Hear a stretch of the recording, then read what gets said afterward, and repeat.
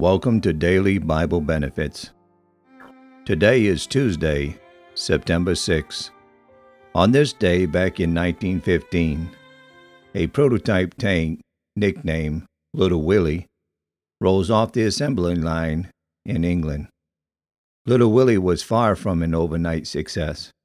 It weighed 14 tons, got stuck in trenches, and crawled over rough terrain at only 2 miles per hour.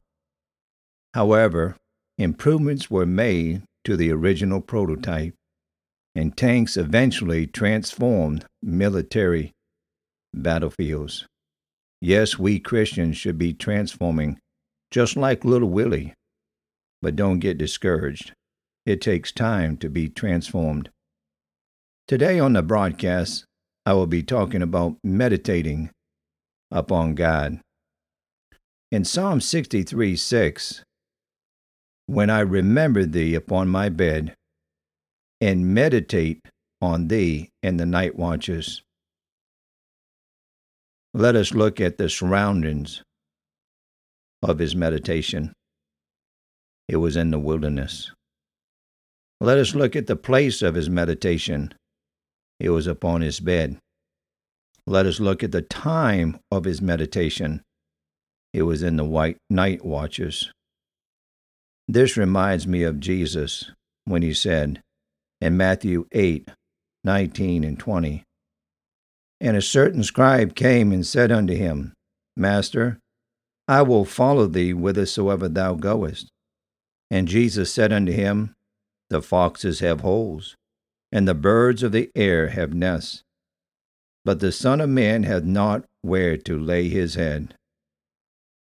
Yes, just like the psalmist had no certain dwelling place, but it was in the wilderness, so our Lord would spend his night watches in prayer with his Father.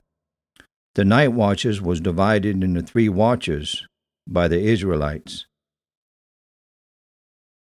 Lamentation 2:19, Judges 7:19, 1 Samuel 11, verse 11. The divisions into 4 watches referred to in the New Testament was of Roman origin. That's what they tell us. In Lamentation 2:19, it says, Arise, cry out in the night. In the beginning of the watches, pour out thy heart like water. Before the face of the Lord, lift up thy hands toward him for the life of thy young children that faint for hunger in the top of every street. Let us turn the night watches into a blessing. Let us take time to meditate upon the Lord and think about all his goodness, his grace, his mercy. How many of us as a child, when put to bed, would cry until our parents would come and stay with us until we fell asleep? We was overwhelmed with fear. We felt so much comfort when mom or dad was there. And now that we get older, things have not really changed.